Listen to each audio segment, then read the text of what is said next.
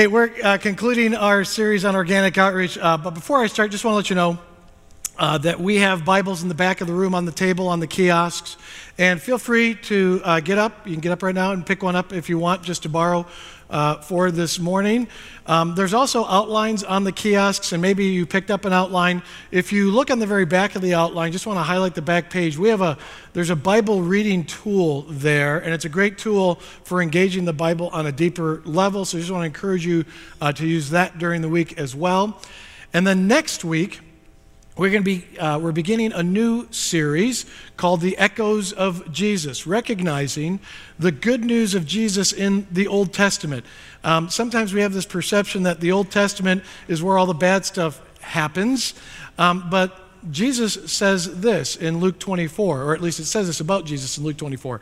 And beginning with Moses and all the prophets, Jesus explained to them what was said in all the scriptures concerning himself. And so we want to connect the stories from the Old Testament to the good news of Jesus. We're excited for that series, and that's going to begin next week. But back to this series, Organic Outreach. Again, the truth is most of us aren't real crazy about sharing our faith, mainly because there's this awkwardness to it. But we've been talking about organic outreach, sharing the good news naturally, taking the initiative to make a difference in someone's life in the name of Jesus, and doing it in such a way that it feels natural, not awkward. Quick overview from the first 2 weeks of the series. 2 weeks ago, just kind of visited Jesus' strategy for outreach, which was to meet people in their world, serve them so that they can hear about Jesus, hear about him. And then last week, Pastor John talked about some of Paul's images for outreach, where he talked about being powerless like a child, that you don't have to be the expert, selfless like a mom, it's the self-giving love, and that outreach isn't just one moment. It's not something that you just do in a single moment, but it's really more like a mentor, like a dad, that you invest ongoing into people.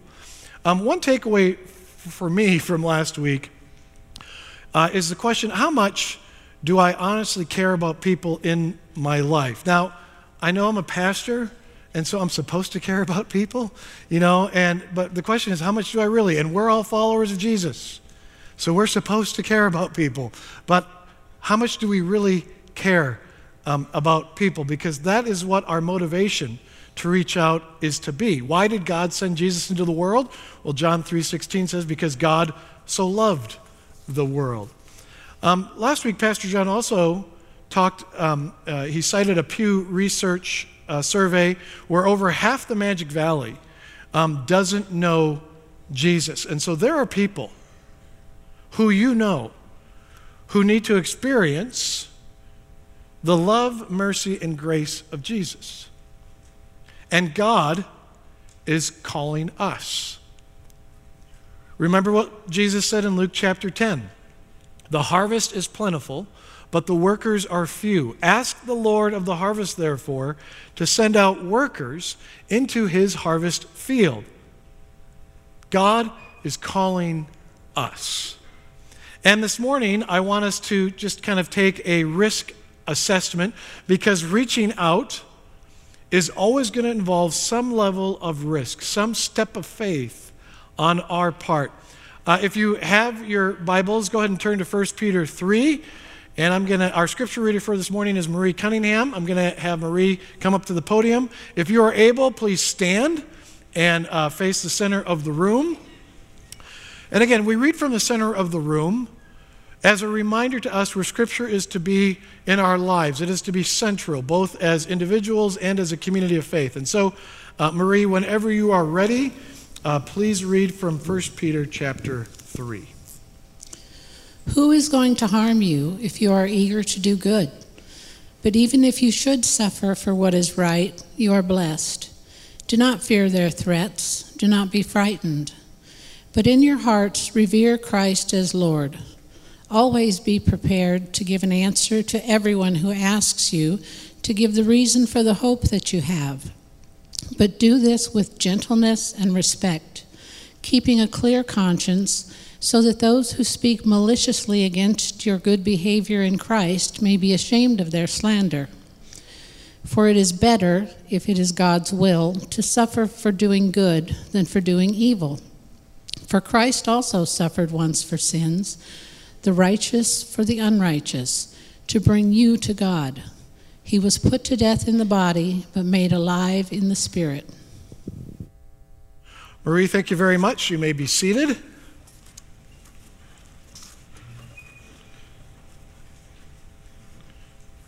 Now, the first piece of making a risk assessment is just being aware of the reality of the risk, the reality of it.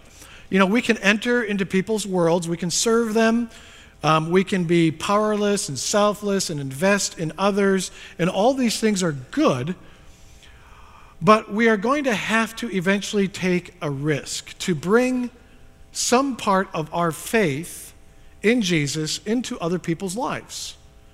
That's going to involve some level of risk. If you keep your Bibles open to 1 Peter 3 as we walk through the passage of the morning, and you look at the first two verses, verses 13 and 14, it says, "Who's going to harm you if you are eager to do good? But even if you should suffer for what is right, you are blessed. Do not fear their threats. Do not be frightened." You know, the Bible talks a lot about blessings for doing what is good and right. And there are a lot of blessings for doing good. But it's important to remember that those blessings do not necessarily include complete freedom from opposition or suffering. Look, we can be faithful to God, and you know this, bad things still happen to us. And according to this passage, if we do good, that would include reaching out, we are going to face suffering and threats. It's just part of the deal. So if you try to reach out to someone, you may suffer for doing it. It may cost you something, cost us something. And this is, again, not really a surprise, but it's still good to remember that if you try to reach out to someone, you may suffer for doing it. But then, in addition to that reality, there's a response. How do we respond to that risk? And the next two verses kind of lay out what that response looks like. Some of you are familiar with verse 15 because a few years ago we really focused on 1 Peter 3:15, which says, "But in your hearts revere Christ as Lord. Always be prepared to give an answer to everyone who asks you to give the reason for the hope that you have. But do this with gentleness and respect, keeping a clear conscience, so that those who speak maliciously against your good behavior in Christ may be ashamed of their slander." Again, notice, good behavior can be spoken against in a slanderous, malicious way. There's a risk for doing what is right. But if someone comes against us in a slanderous, malicious way, our response is to be gentle, respectful, and good behavior. That's the response for those who accuse us of doing wrong. And it says, be ready. Be ready to give an answer for the hope you have. The original word used for the word answer is a Greek word called apologia, which is where we get a word called apologetics. Some of you are familiar with apologetics. Apologetics is simply a reply to an accusation. There's a whole field of study called apologetics, and that's basically a study of defending the Christian faith. And there are apologetic experts who go around defending the faith against critics and skeptics, to those who think the faith in Jesus is illogical. And if we're going to practice apologetics, it puts a little bit of pressure on us, or maybe a lot, to have some logical reasons for why we believe what we believe. And again, I've done my share of studying apologetics, and I can make a pretty good logical defense for the faith. But there's something we always have to remember, that we can become experts in defending the faith and have all sorts of answers to all sorts of critics. But if we're obnoxious, if we're disrespectful, if our behavior isn't worthy of a clear conscience, then it really doesn't matter what answers we have, because they won't make that much of a difference. And the reverse is also true. That if you feel like you don't have all the answers, that's okay, because you know what the best defense for the faith is many times? Simply being gentle, respectful, and living a life of good behavior. Again, sometimes, folks, I think we just make this too complicated. Well, what do I have to do to defend the faith? I got to know all this stuff. No, how about just living out what you believe? That's the best defense you could ever make for the faith. And then there's a reward for taking the risk. If we reach out into someone's life, sure, sometimes it's not always going to work out. But if we take the risk to reach out, to make an impact on someone, I can't overstate the potential impact each of us can make on someone else. It cannot be overstated. If each one of us took a few risks, what kind of dent in the darkness could TFRC make here in the Magic Valley? Look around the room. There are hundreds of us in here. And if each of us took a few risks for the faith, we can make a huge dent into the darkness. It would be tangible. People would be able to feel and see the difference. And if you look in your Bibles at the last two verses of this passage, verses 17 and 18, where it says, "For it is better, if it is God's will, to suffer for doing good rather than doing evil. For Christ also suffered once for sins, the righteous for the unrighteous, to bring you to God. He was put to death in the body, but made alive in the spirit." And again, it's simple logic. If we're going to suffer, let's suffer for doing what's good rather than doing what's evil. And when we take a risk, we become just like Jesus because we want to bring people to God, which is exactly what Jesus did. Listen to the call in 2 Corinthians 5. All of this is from God, who reconciled us to himself through Christ and gave us the ministry of reconciliation, that God was reconciling the world to himself in Christ, not counting people's sins against them. And he has committed to us the message of reconciliation. We are therefore Christ's ambassadors, as though God were making his appeal through us. We implore you on Christ's behalf, be reconciled to God. Now, sometimes I think as Christ's ambassadors, if we take up that call, we get the message all wrong. That we want to point out the sinfulness in people's lives. And I get that. Part of it is, hey, you need to be saved from your sins, so let me tell you all the sins you need to be saved from, and then, I'll tell you about the Savior. But folks, we spend so much time on that message is that we don't even get to the ambassador part. And did you catch the message? We don't go into the world and tell everyone how bad they are. We go into the world and we say, as it says in the passage, God is not counting your sins against you. Or in other words, God has nothing against you. God is for you. Now that sounds like good news. You go into the world, and but this is happening, and that is, I know that that's not pleasing to God. But God's not holding that against anyone. That's what Christ came for. And so the message is God wants to be reconciled to you. He has nothing against you. He wants to be in your life. And so we go out because God wants to be reconciled to the people we know. And so we bring the message of reconciliation. And we don't do it through power plays or clever ploys, but by simple strategic risks or acts of faith, steps of faith, to reach out, to bring people to God. That's what our role is as ambassadors. And another reward is being made alive, as the passage says.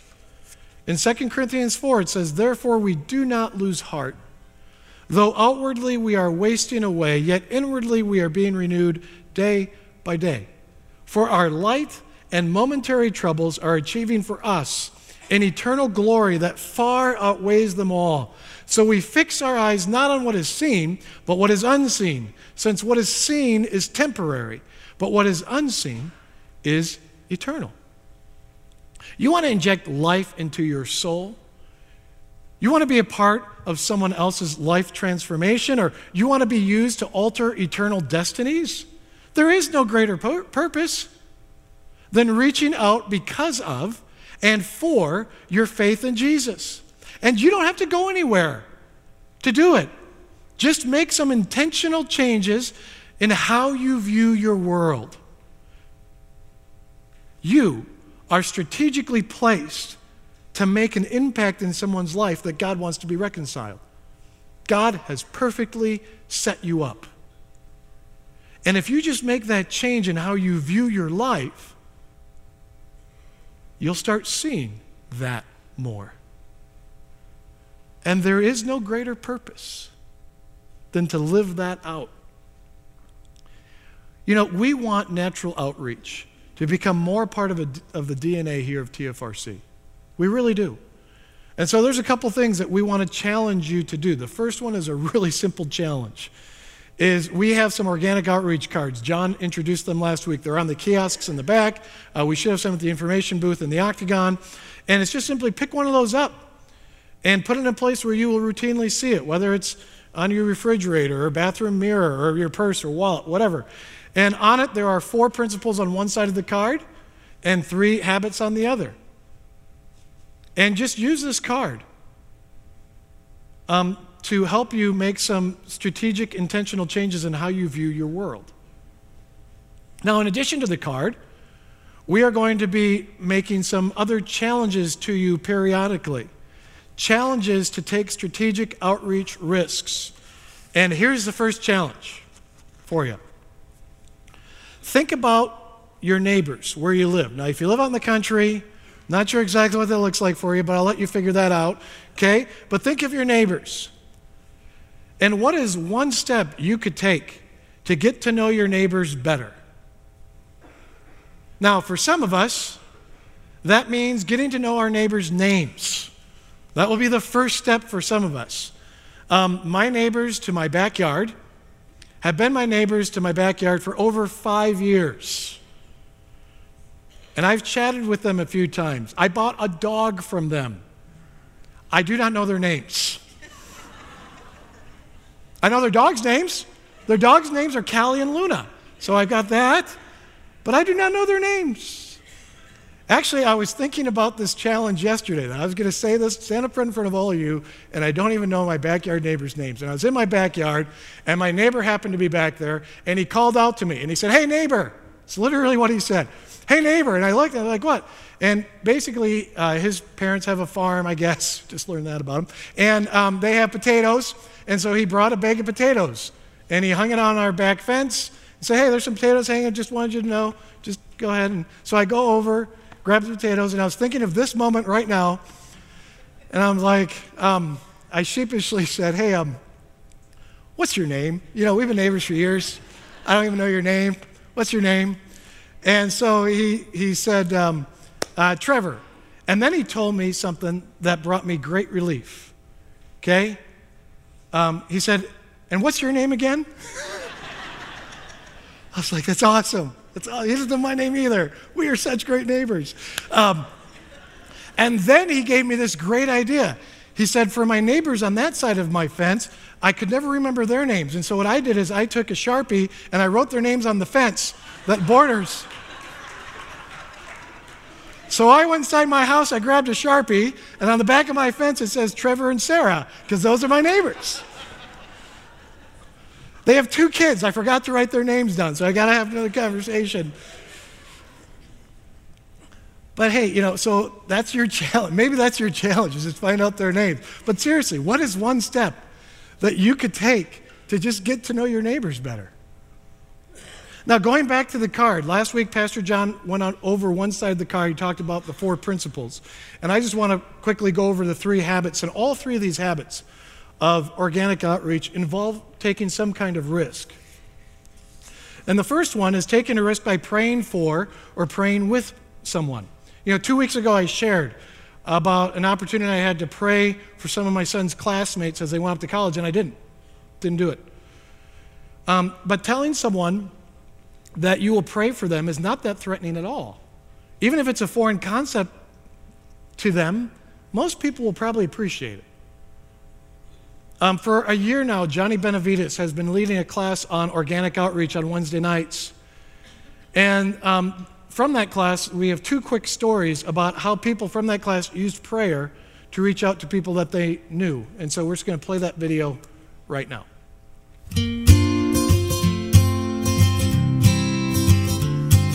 I had prayed a lot for people, but I had never really prayed with people on a one-to-one basis. I was with one of my friends in the hospital getting ready to go in for a procedure, and she looked at me and she said, "I'm so scared." And instantly, mainly because of the class, I thought this is the time to pray for her, and I asked her if she'd like me to pray for her, and she did. And she, since that time, she has thanked me on a number of occasions for that prayer. I had an old coworker who, she is Muslim, and she is one of my friends on Facebook, and she noticed some of the posts I had put on about some of my medical issues. So she started talking with me and asking me questions, and this is when I was starting to go through the class, and the Lord really started talking to me about how can you pray for her. And so I just asked, how can I pray for you? Is there what's going on in your life? And she told me about issues with her father, and so I started praying about that.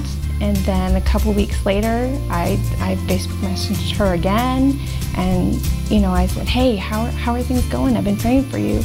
And she said, "I didn't think you were gonna respond back to me." And then I said, "Hey, how else can I pray for you? What specifically can I pray for?"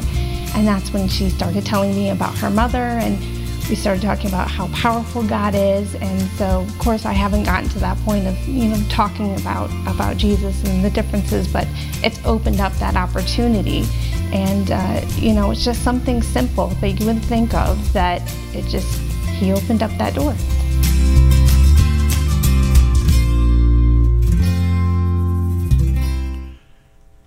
In your everyday interactions, you interact with people who are struggling with something. And as you learn about those struggles, you could just offer to pray for them. Say, "Hey, I'll be praying for you about that." And then if you say that, you actually have to turn around and pray for them, so don't forget that part. But then you may even notice what Rebecca did, is that she followed up with the person and just said, "Hey, I've been praying for you about that. How's that going?" And when you do that, that reminds people that you're praying for them, and it also reminds them that you actually care. Or you can do what Janine did. You can pray with someone in a time of need for them. That's a bigger risk. But if they are genuinely worried about something, they will probably appreciate the prayer. And you'll notice that neither of these prayers, they didn't lead anyone to Jesus, but it opened a door just a little bit in each of their lives, which is really all that outreach is meant to do. The Apostle Paul in 1 Corinthians 3, he talks about how some people plant seeds of faith and other people water seeds of faith, and other people get to harvest faith. They see someone come to faith. And these 2 ladies did some planting, some watering. Maybe they'll lead someone to Jesus. Maybe someone else will. But we all play a part if we take a risk. We can also take a risk by participating in spiritual conversations. As Pastor John said last week, you don't have to be an expert. You don't have to have all the answers, but you do have to talk about your faith experience. And so do you ever talk about your faith, the role faith plays in your life? And for some of you, that may just be too awkward where you're at right now. I get that, okay? But how about this? Can you find ways to casually drop church references in normal conversations? Does anyone know that you come to church? Does that ever come up? Because if they don't, that would be a great place to start. Now, for me, it's a little different. I'm a pastor. And so people find out that I'm a part of church when they ask me, "What do I do for a living?" "Well, what do you do for a living?" "I'm a pastor at the Reformed Church." And I love the responses that I get. Because, "Hey, I'm a pastor at the Reformed Church." And there's a pause. "That's great. Good for you." Still not sure what that means. But how could you let people know you go to church without saying, hey, I go to church? Is there some creative way that you could just, again, it's going to take some intentionality and some, to use an old word, strategery on your part, okay? But can you find ways to casually drop church references in normal conversations? You're talking, and I'm more serious than joking about this, but you're talking football with someone. If you're talking football with someone, you could just say, yeah, pastor at our church, he's this obnoxious Packer fan. You could do that. Or if you're talking Halloween with someone, yeah, this year I'm helping out at church. We do this thing called the Harvest Extravaganza. It's a huge carnival on Halloween with games and candy and stuff. It's just the church's way of providing a safe place for kids on Halloween. Or if you're talking about kids, you could just say, yeah, our church has a after-school program, daycare, preschool. Look, you're not even inviting anyone to anything. Just find ways to drop the word church into a conversation. And I'm telling you, people come up to me and they have no church background, and because they know I'm a pastor, when something's not going well in their life, they will come and talk to me. And if someone knows that you go to church because you've dropped these references enough, without being obnoxious about it, when they get to a point where they're interested in faith because the Spirit of God's at work in them, because we believe that's already happening, they will ask you about church because they know you go. But if you never mention it, they will never talk to you. A third thing you can do to take a risk is you could present the good news. Tell someone the good news of Jesus, that you believe God forgives us, that you believe God is for us, that you believe God watches over us because Jesus died for us. And if that's too intimidating for you, I get that. I understand. How about you just invite someone to church, or to the Harvest Extravaganza, or to the Christmas musical, or to Christmas Eve? For this series, Organic Outreach, at the beginning of each message, we've played a video. We call it the bumper to the message. And we've watched a video on what we don't want you to be doing when it comes to outreach. And those videos are put on they're called the Skit Guys. And their names are Tommy and Eddie. And these are two guys that do various skits that they intend to be used in churches. And I want to show one more video of the Skit Guys, but this isn't a skit. This is a true story on how one of the guys reached out to another. It's something that actually happened to them. Go ahead and play that video. I was a freshman in college the first time I invited someone to church. My best buddy called me. I was working at a grocery store. I was in the back cutting carrots, and my buddy called me. And I just said, hey, do you want to go to church with me tonight? And I remember his words. He said, sure, I got nothing better to do. And I went to church with him. And I went there because they were serving pizza that night. I don't remember what was said. I don't remember what was sung. During the services, I remember praying for him and just asking God to please reach out and touch his heart or do something, because I knew he needed Jesus. And then God answered my prayers. That night changed my life, September 17th, 1987. It changed my life because I realized I needed a Savior. Sometimes I think we just make this too hard. Really do. It could be as simple as inviting someone to something. Again, whether that's church on a Sunday morning or the extravaganza or the musical or Christmas Eve or something else that we do, it's just another way to take a risk that could eternally change somebody. It's worth the risk. If you're here this morning and you honestly can't say that Jesus is your Lord and Savior, I just want to invite you to come up to me after the service. And I'd love to talk with you about the good news of Jesus. That God forgives us. I believe God forgives us. I believe God is for us. I believe that God watches over us. And that you can have eternal hope because Jesus died for you. And this is good news for everyone. It's the good news of Jesus, the Messiah, who came to save us. And this news has been changing lives for 2,000 years, altering eternal destinies for 2,000 years. And now it's our turn to be Christ's ambassadors, because God wants to be reconciled to people that we know. And we're going to have to be intentional, and we're going to have to be a little strategic, but most important, we're going to have to care. Care enough to take a couple risks. Caring about people. God so loved the world, and he's calling us to do the same. Please pray with me.